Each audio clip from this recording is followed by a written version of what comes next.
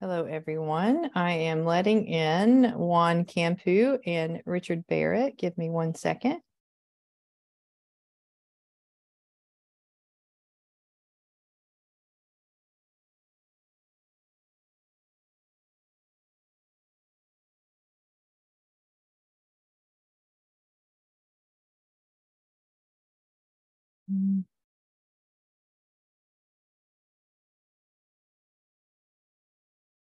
And here they come.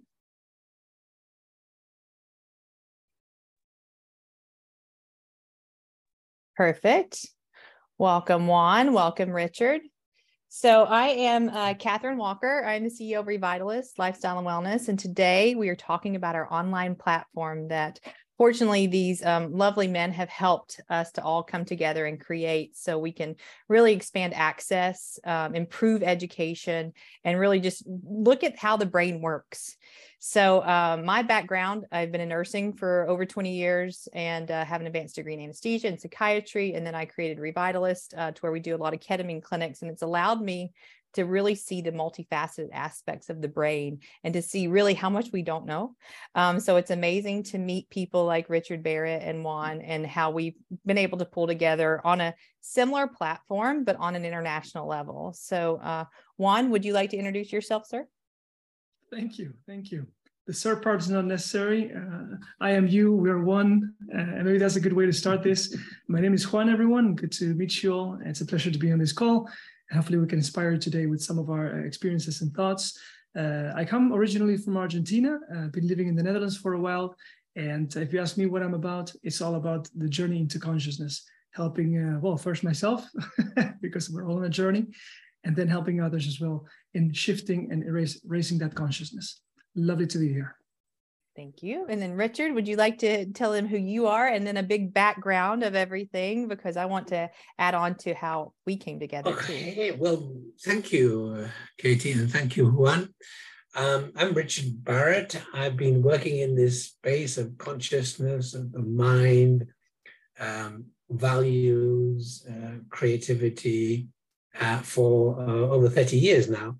And I developed models and tools to explain how we operate and how we get from being unconscious, which most people are, to being conscious. Being conscious means taking responsibility for all of your thoughts and actions. Most of us have been conditioned during our childhood and teenage years into belief systems that don't work for us. And becoming conscious means letting go of those belief systems and understanding who you are, why you're here on the planet, and how you can self-express, connect, and contribute. So let me stop there because I'm sure there'll be all sorts of things coming up in our talk. Because Richard's spoken to me on several levels, so he knows how complex it can be sometimes. So the way that Richard and I met, actually, I was speaking to a therapist and I was speaking about the different levels of consciousness. So the anesthesia world, we say there's 3 levels of consciousness, and really that's more so, are you awake? Are you asleep? Do you have recall kind of thing? And I looked at quantum physics and was trying to understand the different levels of consciousness. And because I just knew that there was something more. And the therapist that I was speaking with didn't understand in any capacity as to what I was talking about. But what I was trying to tell, the example I gave was actually with a police officer. And I said, the police officer sometimes would be more comfortable with a gun in their mouth instead of actually speaking to someone. And why is that? Like, why does that exist? So I started looking at quantum physics and the levels of consciousness, and I came across Richard with the 7 levels of consciousness. And that really gave me so much insight as to what I was looking for, because, we're this all or none society. Either you have to do therapy or you don't have to do therapy. And really what Richard and Juan and I have created is a spectrum to where, there's different steps, there's different levels, there's different understandings, there's some emotional components, there's some analyzation components. But really what they do is all these different webs make that person who they are. And unfortunately, what we've done in society is when someone turns 18 years of age in the States, I think it's 19 more so in Canada, and maybe different ages, different levels, we look at those people as quote unquote adults and expect that they can survive as long as they can pay their bills. But everyone stops and doesn't look at what are the next steps to advance your psychological wellness, your psychological maturity. And no one's looked at that. So looking at the platform that we've created is a friendly platform that allows all that webbing to be entangled so we can start understanding ourselves more. And then I found some really good data recently on emotional intelligence. And it's interesting when I say we just need to improve our emotional intelligence, people automatically get offended, but it's not that. It's the emotional intelligence of a situation or of an environment or of why we reacted that way. So really our emotional intelligence is not a blanket statement. It's very specific. And I think that's the piece that with Richard's, what he's developed, and we've been able to incorporate into mental health, it will improve as we can continue to improve our emotional intelligence. We can continue to decrease violence, decrease suicidality, increase positive coping mechanisms to where we can all learn to reconnect with each other. So Richard, he didn't tell you, but he was an engineer by trade, and then he became a philosopher. So he's very unique. So the philosophy is very granular, and he, so it's beautiful because it's taking the theory and it's really applying science in steps and, on a very granular level to where it does make sense to people. So I'm honored to be here to have created this therapy platform with them, the Comprehensive Consciousness. But I want to make it to where everyone becomes aware of it, and we can have it in schools and universities and at companies, and everyone just starts becoming a common language, because right now there's no language associated with it. And if anyone, like I said, if anyone mentions it, either people are apprehensive or it's a taboo, or I don't understand what you're saying. So the point of this webinar today is just to increase people's level of understanding, so we can continue to spread this word. Juan or Richard? Good. Go for it, Richard. Tell them about your 7 levels of consciousness and how you got there. Well, why don't I talk about the program that we put together? Juan helped me to do this. He helped me instrumentalize it in a way that makes it very friendly to the user. And we have 6 e-learning courses that contribute this consciousness platform. And the first course is about understanding stages of development. There are 7 stages of development we all go through, from being born, well, from our time in the womb, all through to old age. And most people never get past the 3rd stage of development. Interestingly, I was having a coaching session today with a young lady who was about to give birth, a very intelligent young lady who was at the 4th level, individuated, and she was like, gosh, I just, studied your 7 levels, and it really, really makes sense now. I know how to look after my baby and my child because I know what they're going to need at each stage of development. Basically, without going on too long, we can get into that in more detail. You don't have a fully functioning brain or a mind until you're about 21 and 22. So teenagers do really stupid things because their neocortex is not fully developed. And I was a teenager once, and I did really stupid things. I'm sure Juan did. I'm sure you did, Katie. But anyhow, so given the fact that a lot of the incidence of mental ill health really takes off in the late teens and early 20s. And we get a lot of suicides in that particular area. Then you get the young people or young men going off to war, they get PTSD. And this is, so they really are not really fully equipped to understand what's happening to them. And what we can do in this course is help people to understand what's going on for them. So the first is the different stages of development. Then we're at different stages of development, but then we operate at different levels of consciousness. So if, for example, you suddenly lose all your money, you will drop down to survival consciousness. Then there's the 5 steps to self-realization. How do you get from where you are to fully expressing yourself and answering the question, who am I? Then there's the mental health. Well, people will talk a lot about stress. Well, stress is all self-created. It's all about the beliefs that you hold about what is going on. And those beliefs are formed during childhood. Then the fifth stage course is about making choices and decisions, making good decisions. There are 6 different ways of making decisions. And the most important beliefs is really subconscious beliefs and normal beliefs are how we normally operate, but we need to move beyond that in order to make wise choices to values-based decision making. And then lastly, the last course is all about self-coaching. How do I recognize when I'm upset? How do I recognize when I'm out of alignment? And then what can I do to get back into alignment? So that's what Juan and I have created with Katie, and this is now available to you. So that's a brief overview, and I'll invite both of you to comment. Yeah, actually, we'd like to add to that. And going back to what Katie said at the beginning, that this should be in schools. Everyone should know this. The sooner, the better. And I guess this is how I came in contact with Richard's work some years ago when I read I've been already a coach for a long time, personal coach, transformational coach, emotional social intelligence coach for many years. And everything was great. However, Richard Barrett's work and the model of several levels of consciousness and stages of development, just like Richard says about this coachee he had today, it put everything in perspective in a simple way, very clear, very organized for the human mind. We like to understand things, categorize, maybe put them in labels. And what that did with me on a personal level, what that did with the people I worked with and my work was revolutionary.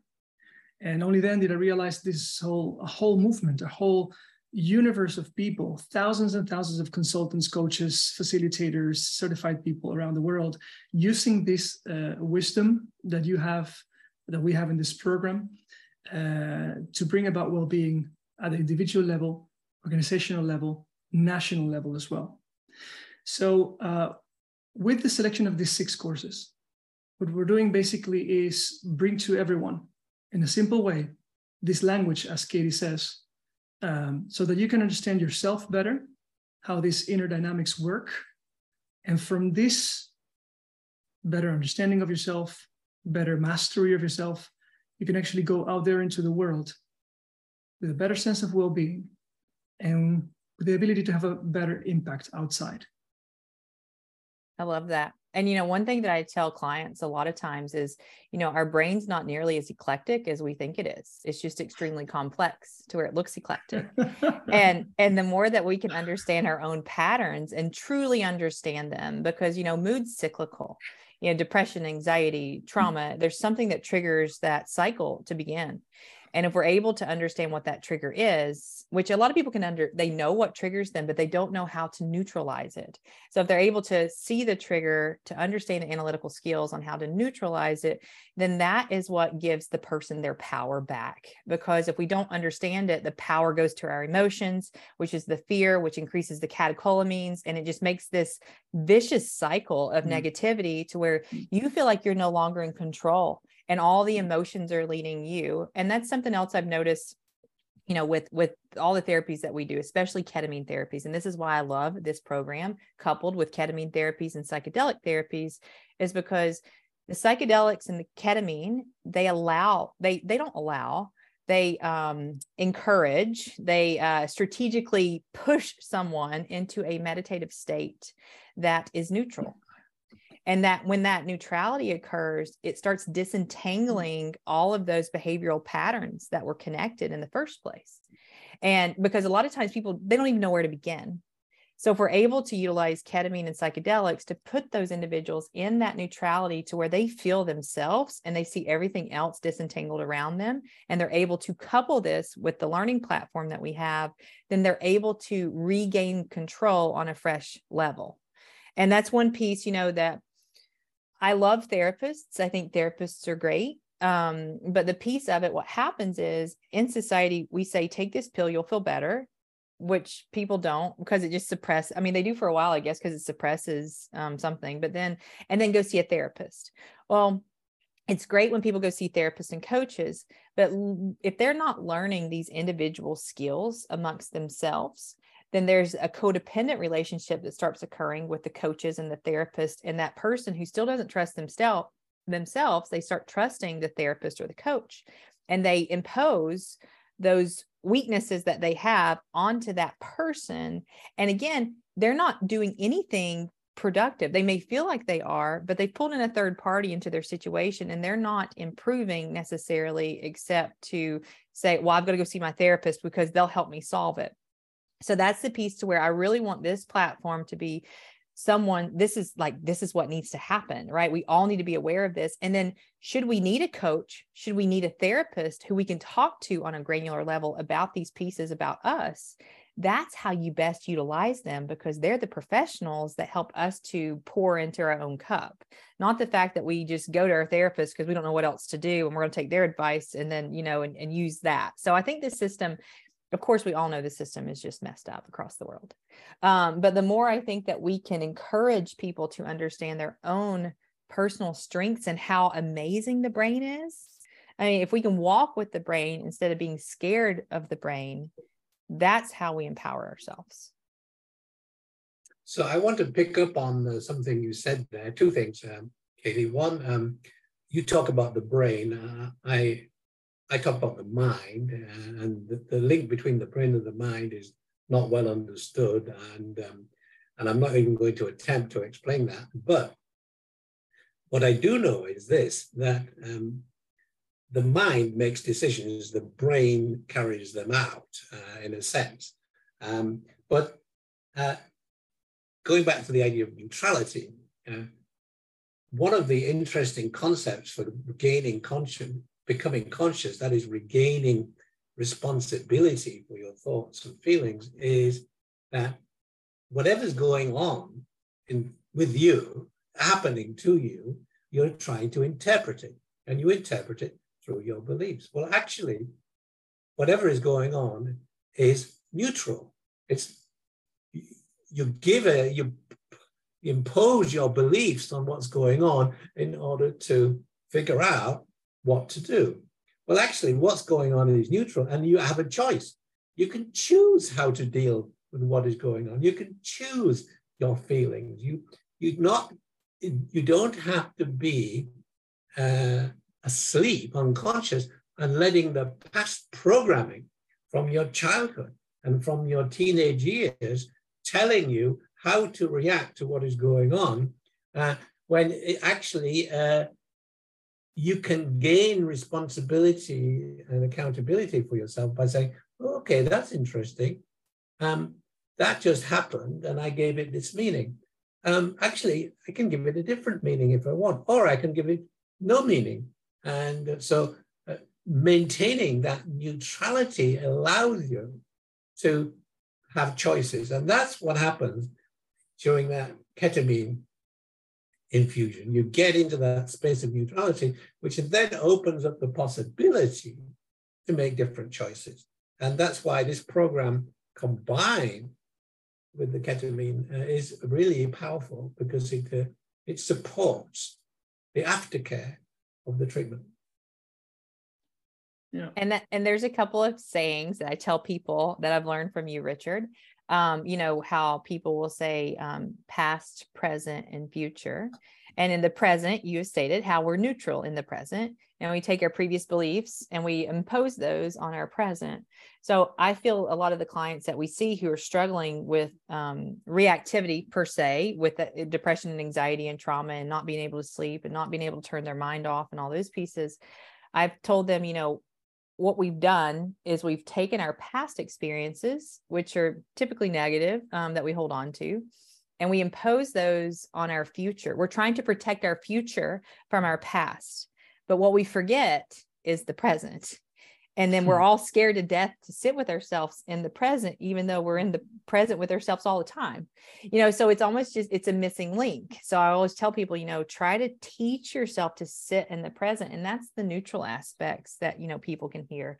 And then the other piece that I'll tell people, Richard, is because it blew my mind two things blew my mind when you said, and they were so simple, but they were so impactful, is, every decision that you make is based on your soul or your ego. And, you know, I went back after you said that, because I'm like, how do people who are spiritual or non-spiritual, agnostic, atheist, whatever, I don't care. But how do we, you know, scientifically, can we say there's a soul? Can we say there's an ego? Everyone believes in ego, but not everyone believes in a soul. But you can go back, actually, and there's data that pinpoints to a certain specific part of the brain to where the soul is. And so, you know, when I tell people that every decision is based on your soul or your ego, I'll tell them that your soul is loving and vulnerable and connecting and, you know, all the pieces that we want to be, but then your ego is disconnecting and isolated and protective.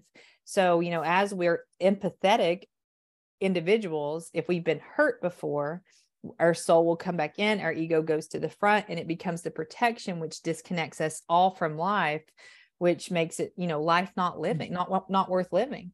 You know, so I love that saying, the soul and the ego. And then the other piece I'll tell people is the values versus beliefs, because as a company, you know, that I founded in a mental health crisis that's, you know, taking off, and I mean, there's so many moving parts. But one thing that I keep in mind, Richard, is where you say, you know, values with values you grow, and with beliefs you don't grow. And that's how you can really see, you know, the different pieces of. So like with the company, as we're growing, the people who I align with, who are on the same page, I'm like, oh, our values align. And it feels so good just to have that, you know, specific piece.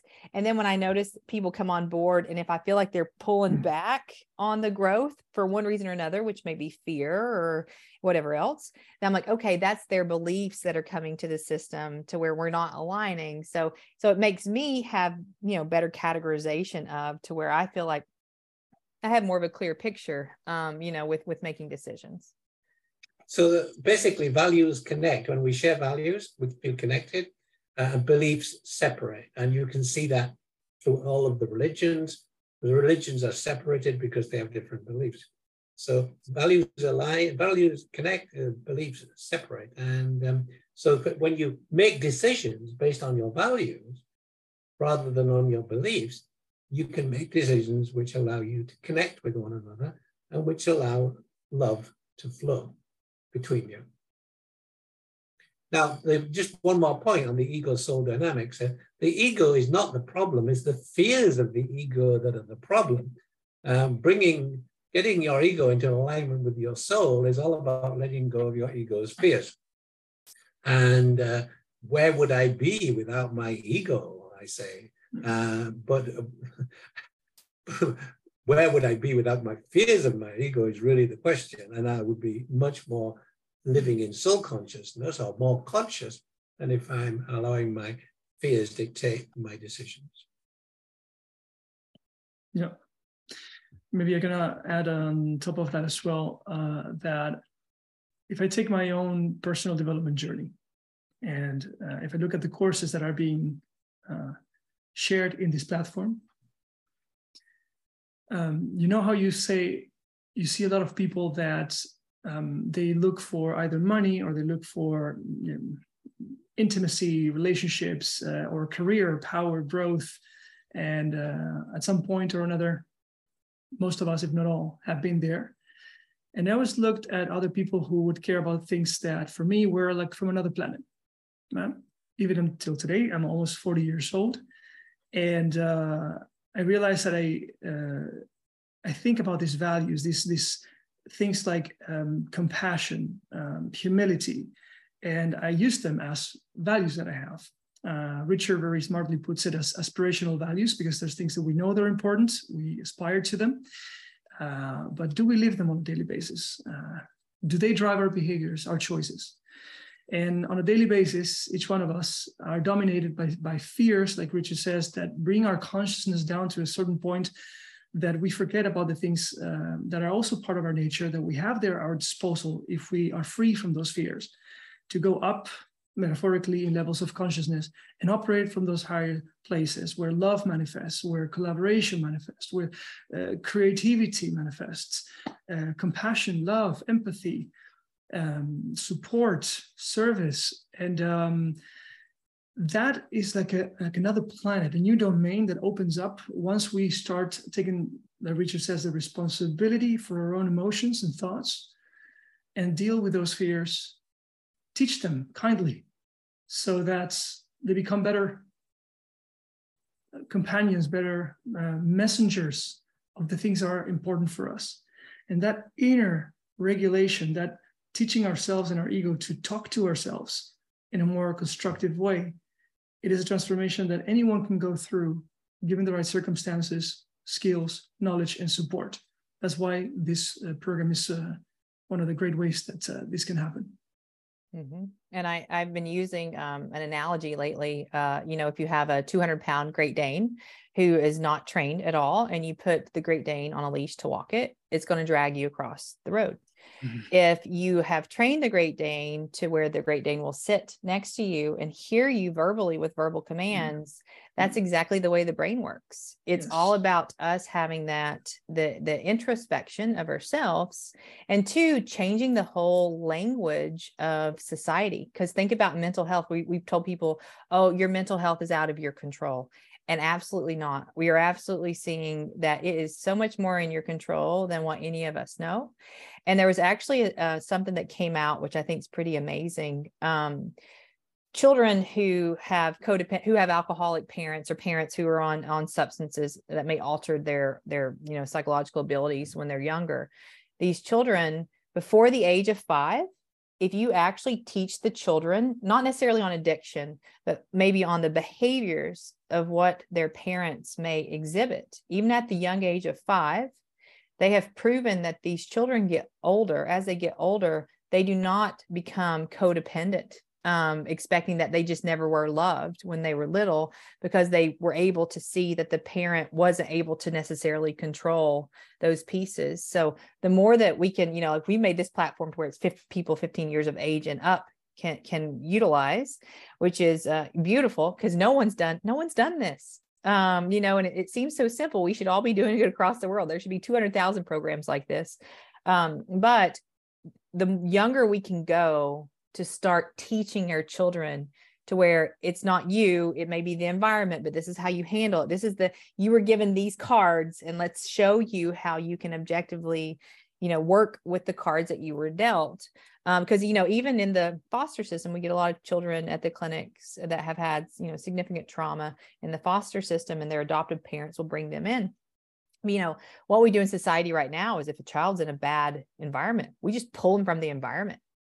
And sometimes I've seen it's almost more traumatizing to the child to pull them from that, because we just took their whole pillar away. They know nothing now. Are they in a safe family? Yes, but they have no ground, to build off of. Instead, if they could have stayed in the environment, maybe if it was, okay-ish to stay in, and we could have taught them how to live within that environment, that child may have flourished more so, because we didn't rock the base that they had. And one of the keys in all of that is teaching children how to use their values, how to make decisions. The children will react based on their beliefs about getting their needs met. Basically, each stage of development has different needs. First 2 years of development are all about the baby feeling, getting its survival needs met.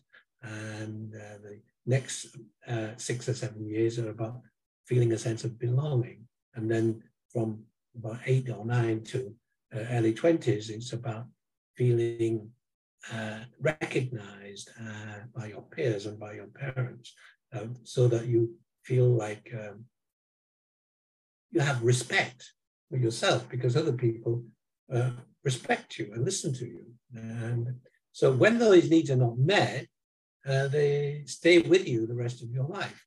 And these fears of not getting your needs met is what creates these limiting beliefs that then govern your life the rest of your life, unless you learn to tame them, understand them, and move from operating from the beliefs to operating from values. And what does it mean to be operating from values? Well, it means, okay, this just happened.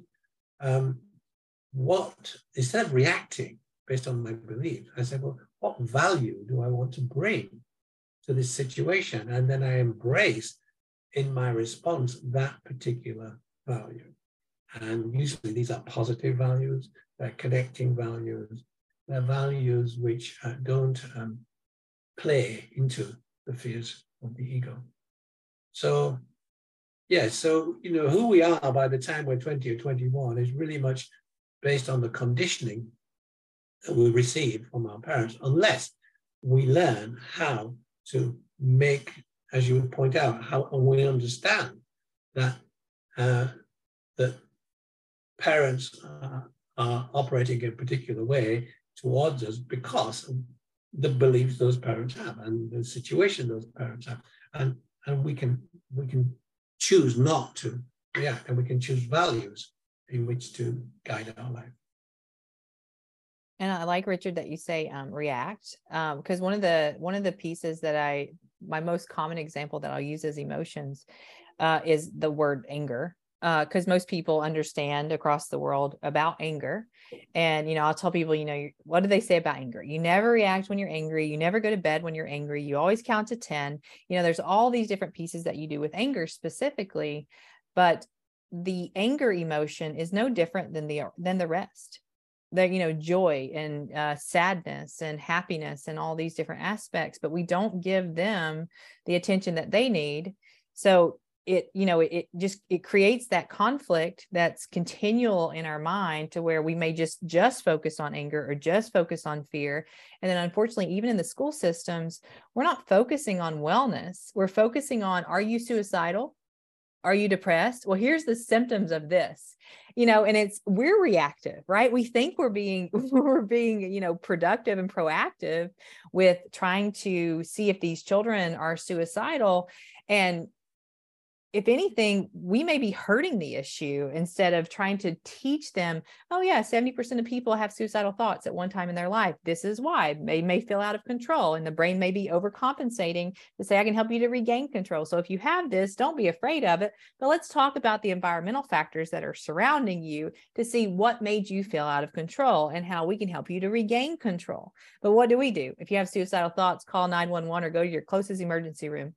And we have to put that, right? It's mandated that we put that on our phones. So, you know, so here we are in this crisis that none of us know anything about, but we all know everything, right? Because of our egos.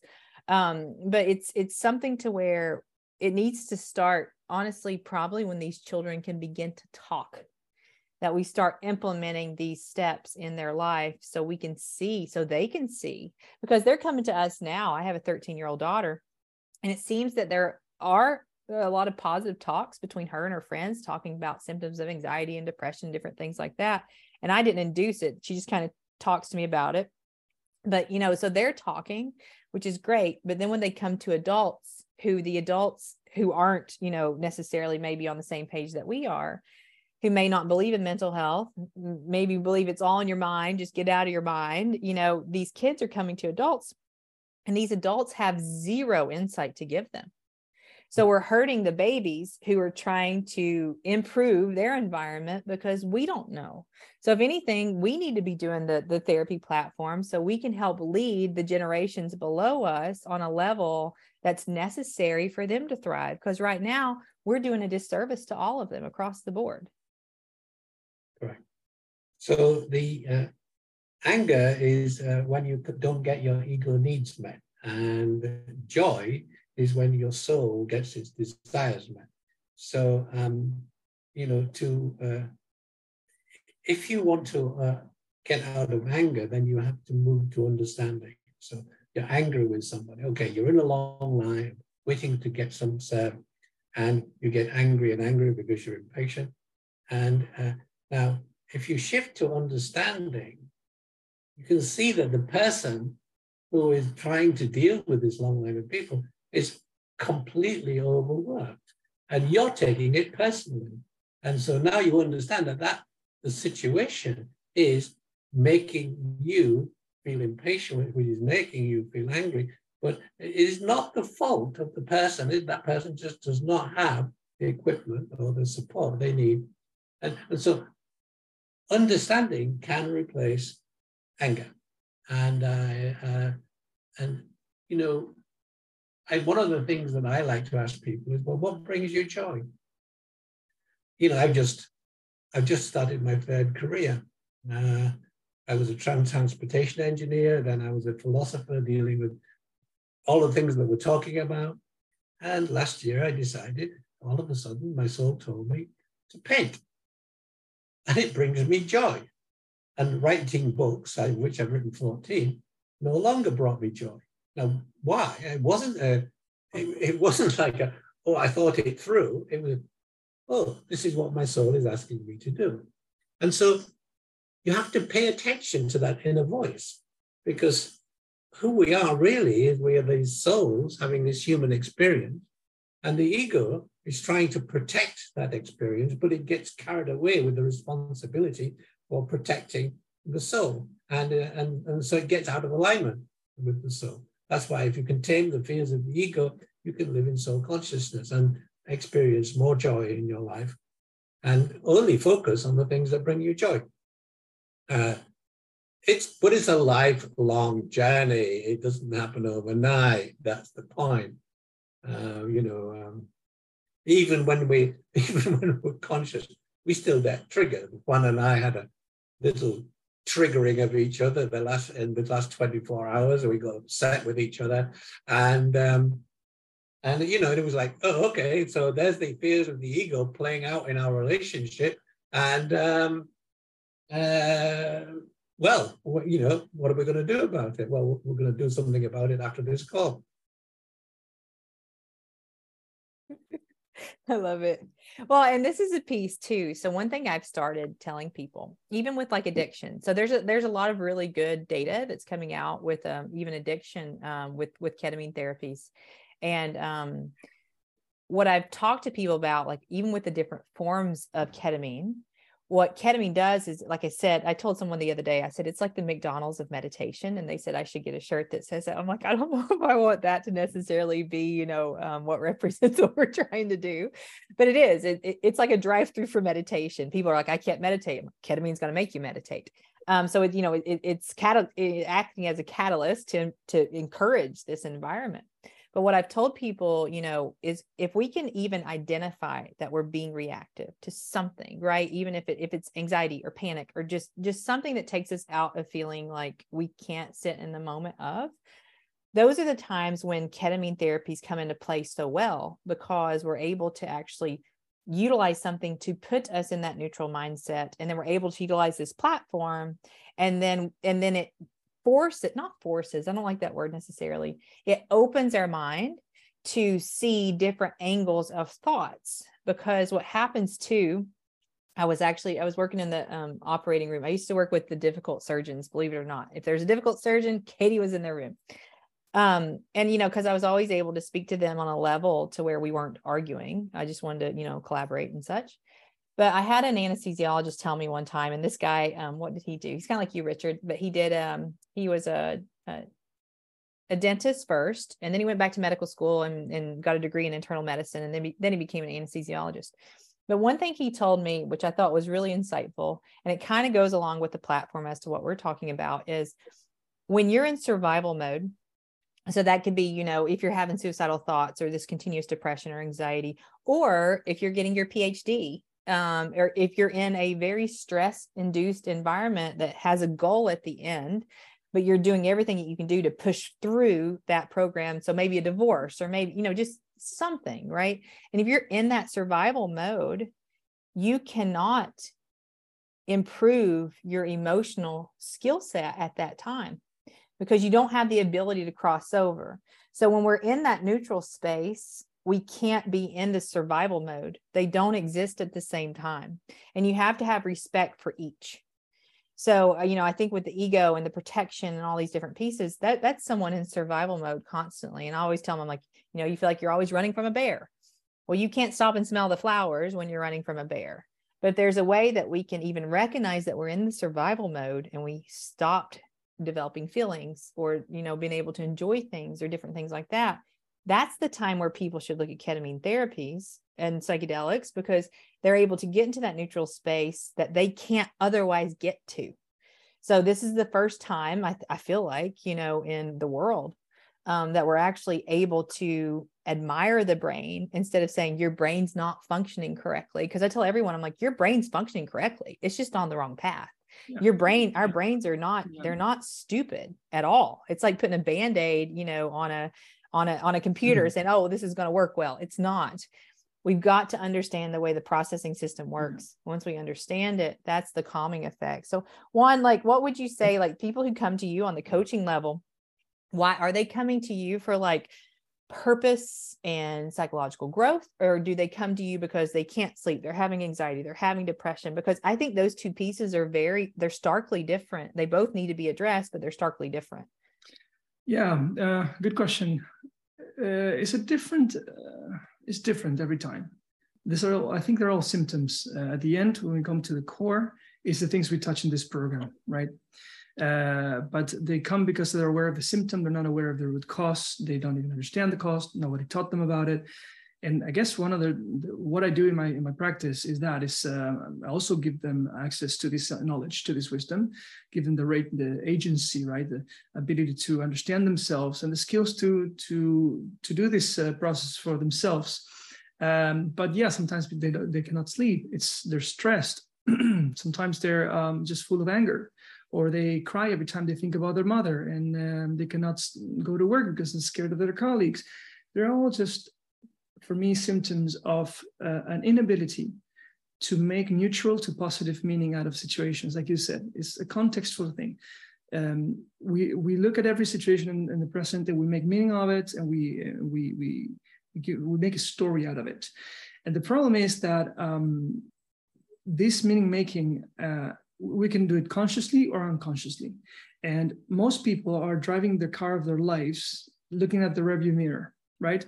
Because of this conditioning that Richard talked about, because we're so focused on what happened and the needs that were not met when we were younger and the storylines that we created.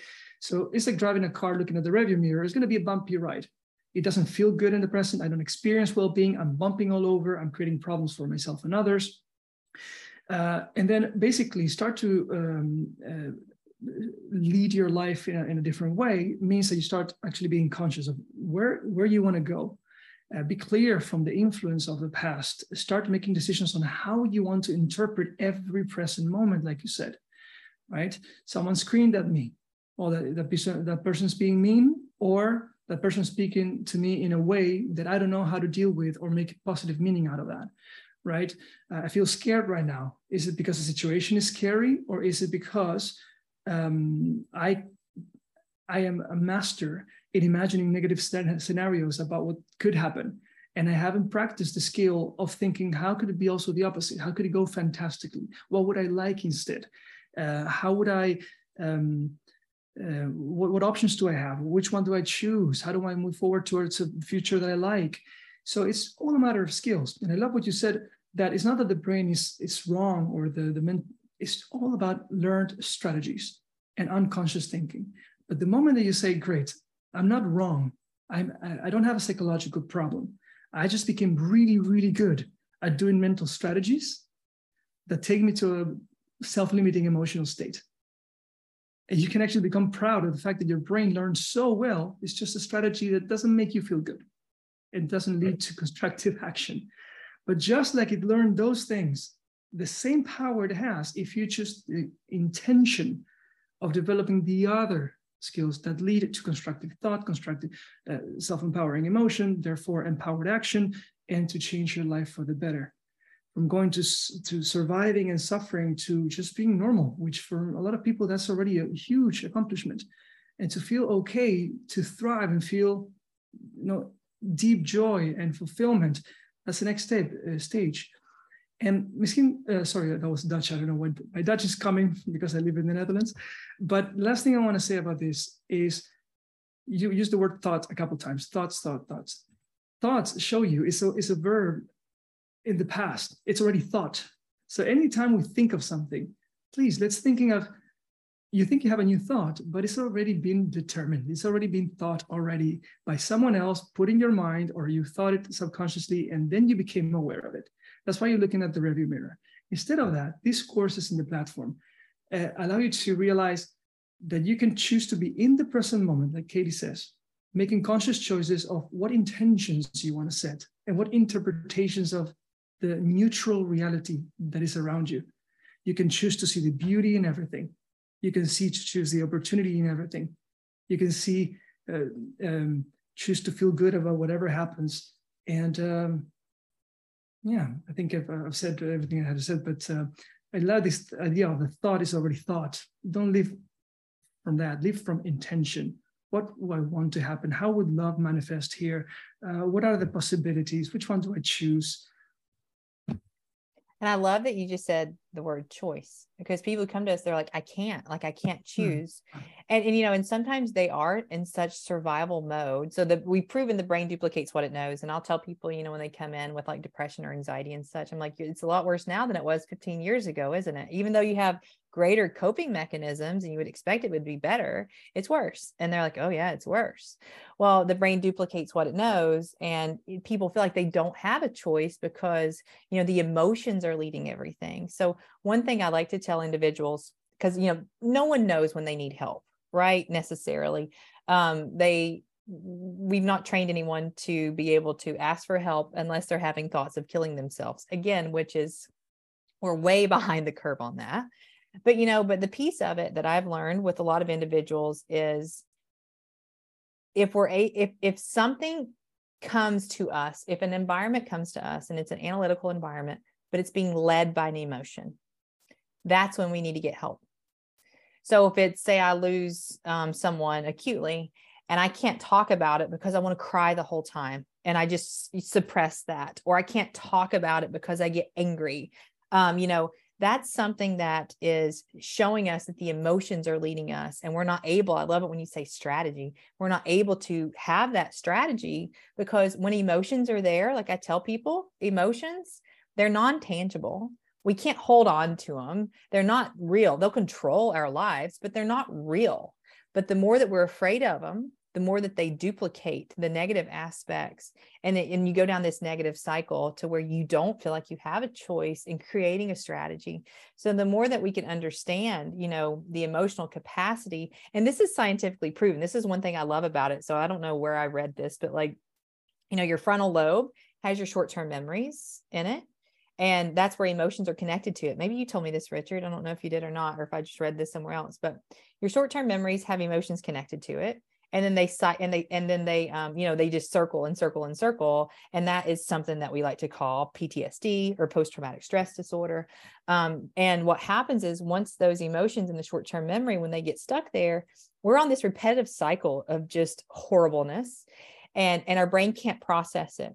But if we're able to disconnect that emotion from the situation, it goes to a part of our brain that allows it to process.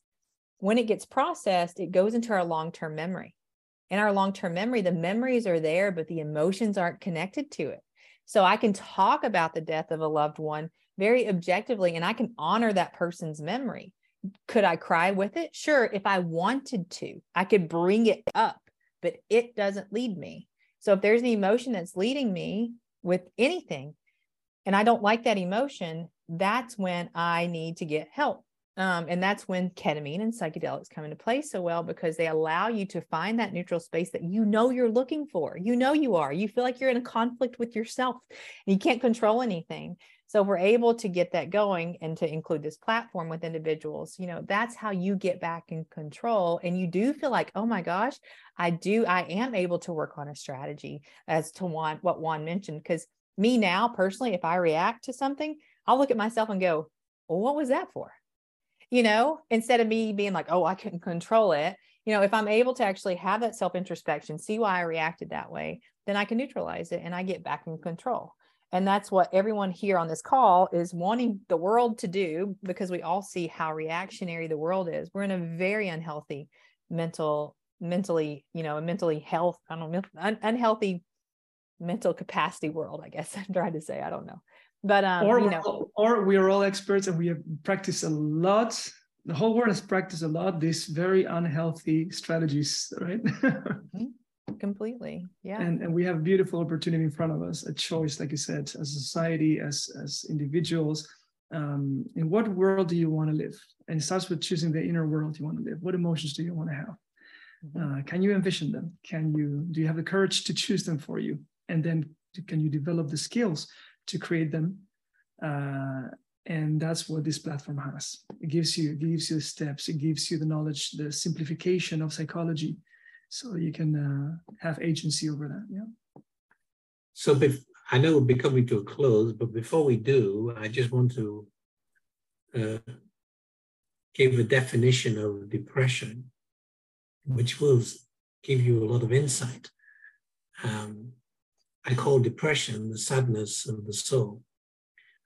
The soul, everybody has a soul, and the soul incarnates into this three-dimensional materiality for three reasons. One, to self-express. Two, to connect with other people. And three, to contribute.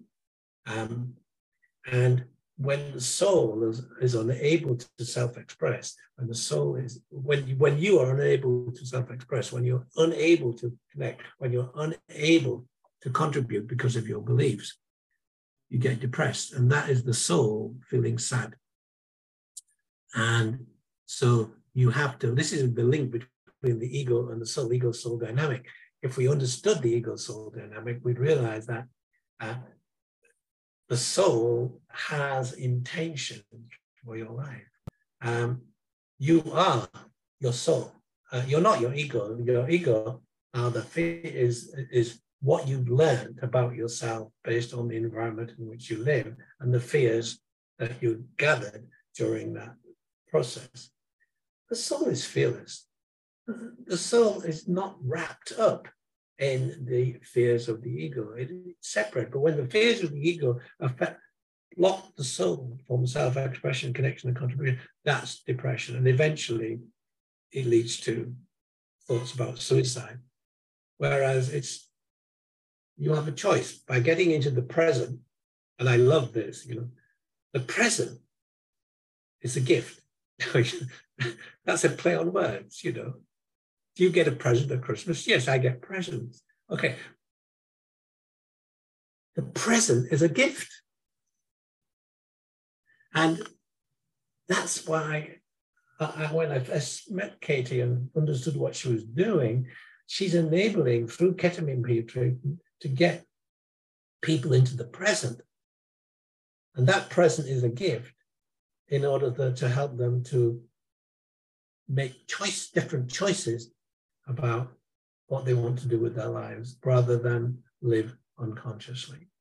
It's really as simple as that, and it's as complicated as that. And I think, what you're saying about strategy, when we're living in survival, we're reacting. We don't have the ability to actually have an effective strategy. So if we're in the neutrality, as Richard mentions, then we're able to create a strategy.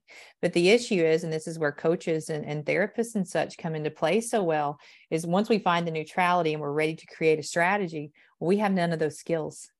So this platform that we have is all about teaching skills on a level that each person can understand. Because once we get the skills, that's the piece that I just see so much with individuals with ketamine and psychedelic therapies. They say, I feel more laid back and I feel more empowered. And if you think about living in the present, nothing can faze you because you're neutral.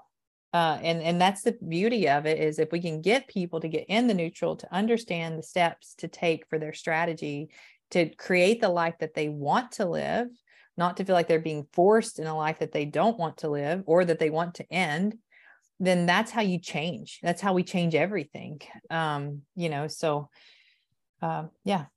So one more thing, two more things. One, anger is always about the past and unmet needs. Fear is always about the future.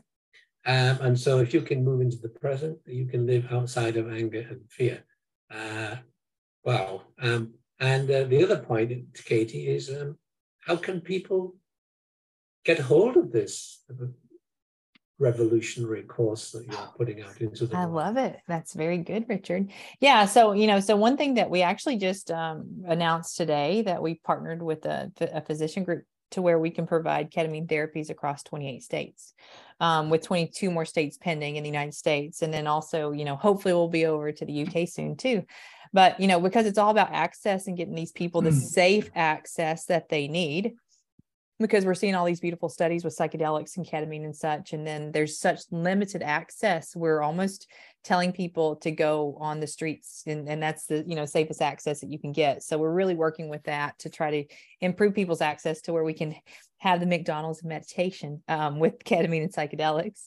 But with that piece, with the platform that we have, we've got it set on learn.revitalistclinic.com, to where everyone can go there and they can purchase the each of the individual modules, or they can purchase the entire program.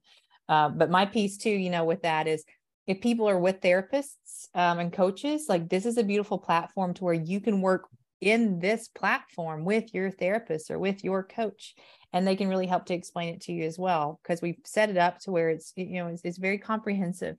But like I said, you may watch one video and want to watch it like 3 times if you're like me, because it's just so simple, but it's such an epiphany piece to where none of us understand this. And, another piece that I was telling actually a teenager the other day, is that I feel like their software is almost like, I'll tell them their software is way up here and their hardware is way down here.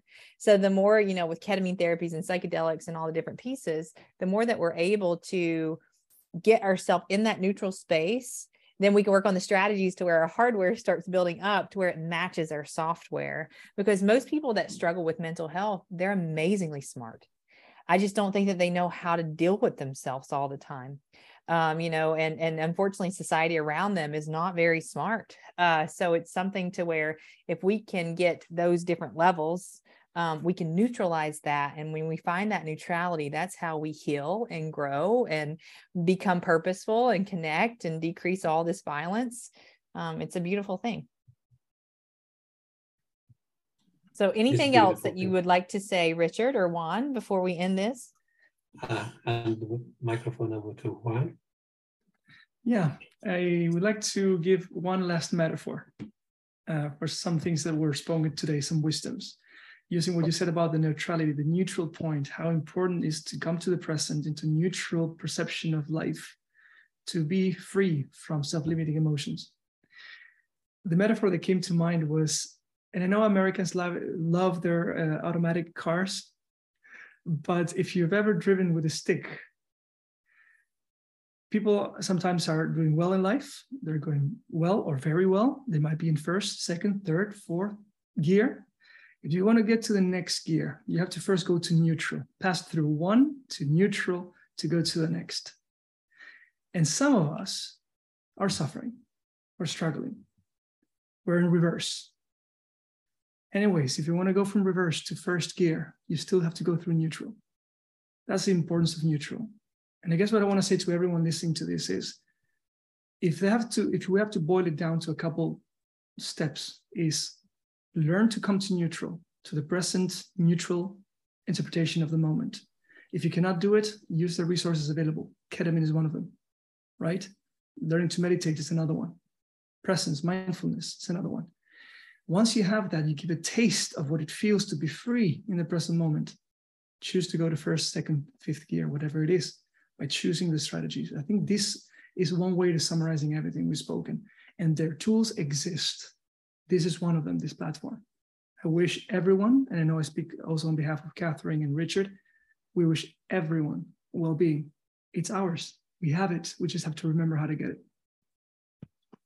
I love it. Thank you guys so much. Thanks for, I'm glad our paths crossed. I hope they continue to cross and we can help to improve lives. And like I said, you can find the platform on learn.revitalistclinic.com, and then we'll have this link up to where individuals can share it. But really it's about building trainings, building strategies, improving our mental health, recognizing that we do have so much more control than what we know.